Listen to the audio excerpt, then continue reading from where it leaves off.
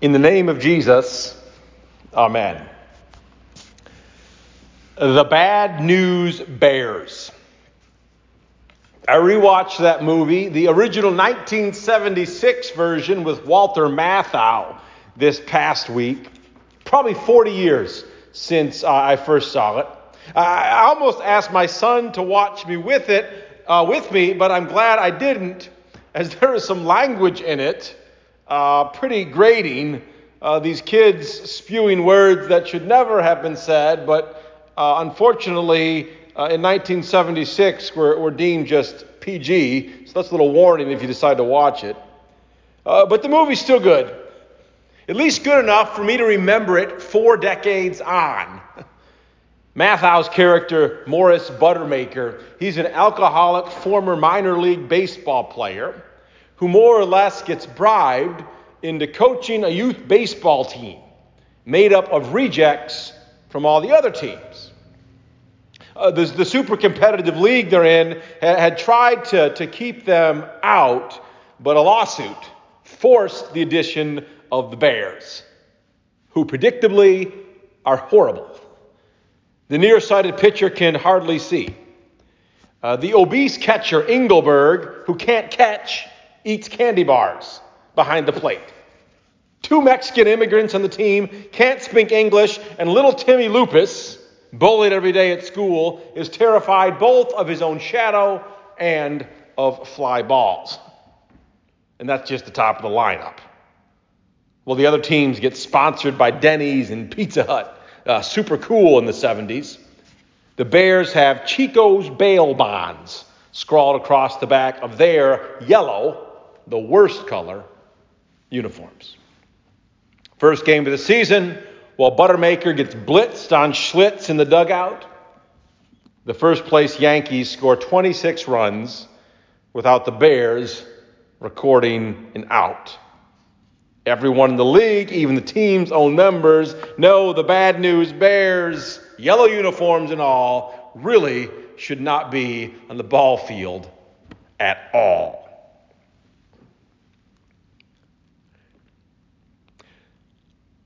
I wonder if Jesus' apostles wore yellow too. It's them, those 12. The lineup Matthew records for us in our gospel for today that had me thinking about Buttermaker's bevy of would-be ball players and inspired me to review the movie because they are kind of a Bad News Bears lot. Just to back up a bit, Jesus, he'd been going through Galilee, preaching, healing, exercising. He sees this great crowd and his heart breaks at the sight of them because they are like sheep without a shepherd. They're harassed and harried, picked on, beaten up, and worn down. So much work to do, says Jesus, so much comfort and healing to bring. Pray to the Lord of the harvest, he says to those with him. Pray to the Lord of the harvest to send workers into his harvest field. Which presumably the disciples do right then and there. That's how I see it anyway. Jesus says pray, they pray. Now it's not always that God answers our prayers lickety-split, but it seems he does here. Now the ones praying in this case may have wished that God had not been so lickety-split with his answer, but he was. You can just imagine the scene. All those shepherdless sheep, troubled folks, they're angry, sick, angry with each other, probably fighting. What a mess, says Jesus. All the disciples kind of nod along. You're telling us, man, those are some really crazy folks. We're going to need some top-notch people. Quality, committed folks, good people skills, trained in conflict management, fluent orators. Dear Lord, you know the sort of people to send. Please find them and send them. They say amen. Jesus looks up and says, answered prayer. He found them. You. A little too lickety-split. Careful what you pray for. And then the lineup. Peter. A foot in his mouth when not sounding like Satan or denying he even knows Jesus. Matthew. Not exactly quality people. A tax collector committed to making a fine living, shaking down his own countrymen for the Roman occupiers. The very Roman occupiers, mind you, whom the generally annoyed Simon the Zealot had dedicated his life to violently overthrowing. Matthew and Simon must have had some interesting conversations. And there's Thomas, not really sure what he believes, or at least has a hard time believing what he should.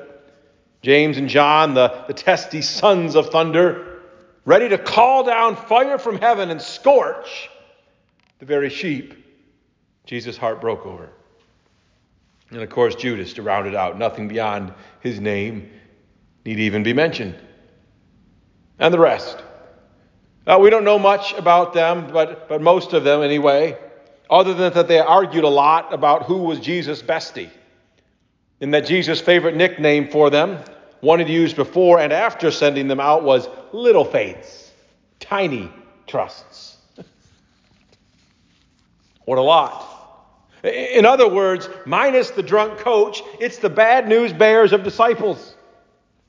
And I think it's intentional, that list, even the listing. I think Matthew and the Holy Spirit put it there, at least part of the reason. Put it there, the first one Jesus sends out, put it there by name. To make sure we do what I just did. So that we think about them and call to mind what we know about them and the rest of their stories, and then ask ourselves, why these? Why these so very impressive bad news bears? Why not Jesus fill his lineup with nicer people, or people who are better at getting along, or at least a little less fragile or quick-tempered, or at least not so stuck on themselves? Why this lineup? Well, best reason first. So you can have no doubt there's room on the team for you. If Jesus had picked the first place Yankees lineup, you don't even show up for tryouts. Because you like Snickers better than baseball and you can hardly catch. But the bad news bears, you can play with them. If Jesus had chosen the best and the brightest, I say forget it, but quick-tempered, full of doubts, more talk than action, my kind of team. We heard in that passage from Romans, beautiful passage, Paul going on about how Jesus, when we were weak and ungodly, at our worst, Jesus gives his all for us. St. Paul there, he is positively rhapsodic about how God shows his love while we're sinners and enemies. While striking out and running the wrong way, tripping over the bases, he dies for you. And Paul is so excited because it means there's room. Paul himself is so excited because it means there is room for a hot-tempered, poor-speaking, chief-sinning, former terrorist, bad news bear like himself, just like you and me. Showing up weak, ungodly sinners most days twice before breakfast. Which isn't to celebrate that. You don't say, woohoo, we're horrible. No one celebrates muffing a fly ball. Better to hit a homer than whiff. Prove faithful than faithless. No, what a bunch of bad news bears disciples celebrate is that when it comes to being in the lineup, comes to you being in the lineup, your fastball doesn't matter a whit. Paul declares you justified. That is, you're approved. You're freed from having to pretend you're something you are not and prove yourself an all-star. Which, let's face it, is what all of us spend way too much time and energy doing. Trying to look and sound enough like a pro to make some team. And while the teams we're trying to make might be slightly different, we're all exhausted trying to make it to them. Paul says in Jesus, Coach Jesus has picked you, has died for you, given you a uniform lined with forgiveness for all the stupid stuff you do trying to prove you're a big deal. Jesus reserves a place for you in the Hall of Fame. All while you're a Snickers-eating hack who can't catch. Jesus says, child, you're on my team. Go get him.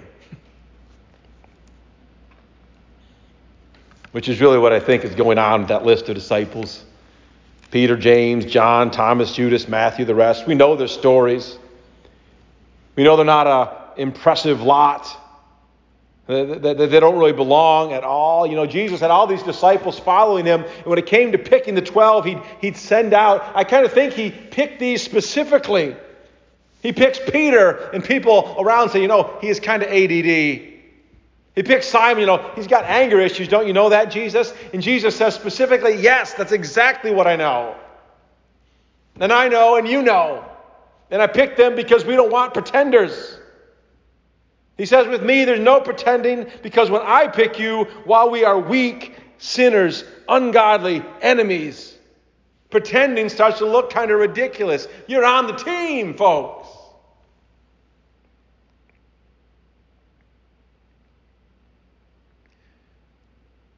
Now, I said that was the best reason Jesus picks bad news bears, apostles.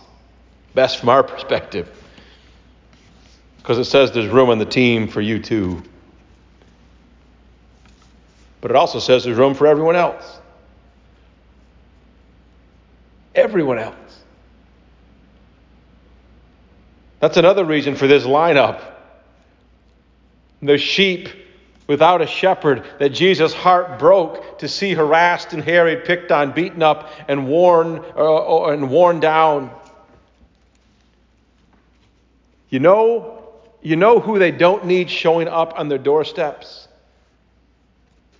They don't need the Yankees. Because you know what happens when Jesus sends a bunch of perfectly put together all-star Derek Jeters to a bunch of Engelbergs and Timmy Lupises and says, hey, how about being on our team? They run scared the other way.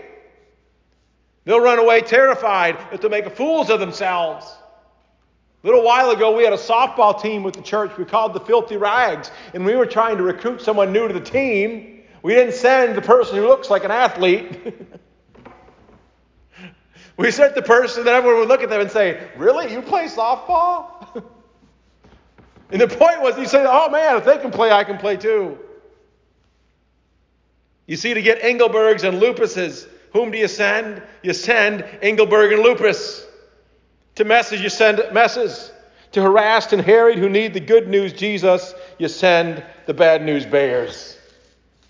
What's that? They say, you're a mess. Perfect, me too.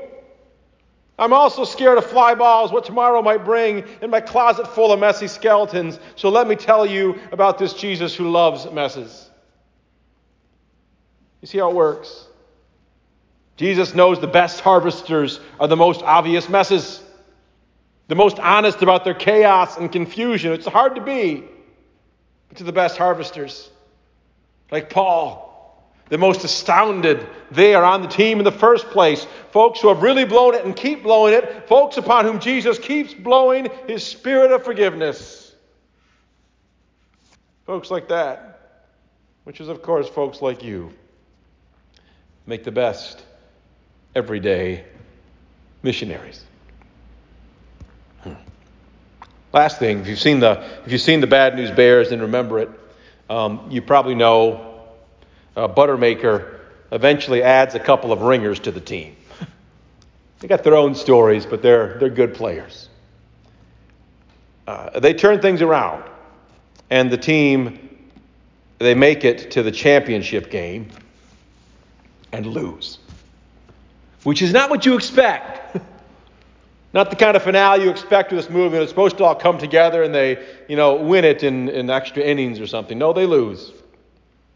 They lose by one run, mostly because Coach Buttermaker makes sure everyone gets a chance to play, even Tommy Lupus, who really stinks at baseball. So they lose. And then what happens? Well, they celebrate. Buttermaker passes out beers to the whole team, which I guess was kosher in 1976 too. And they celebrate.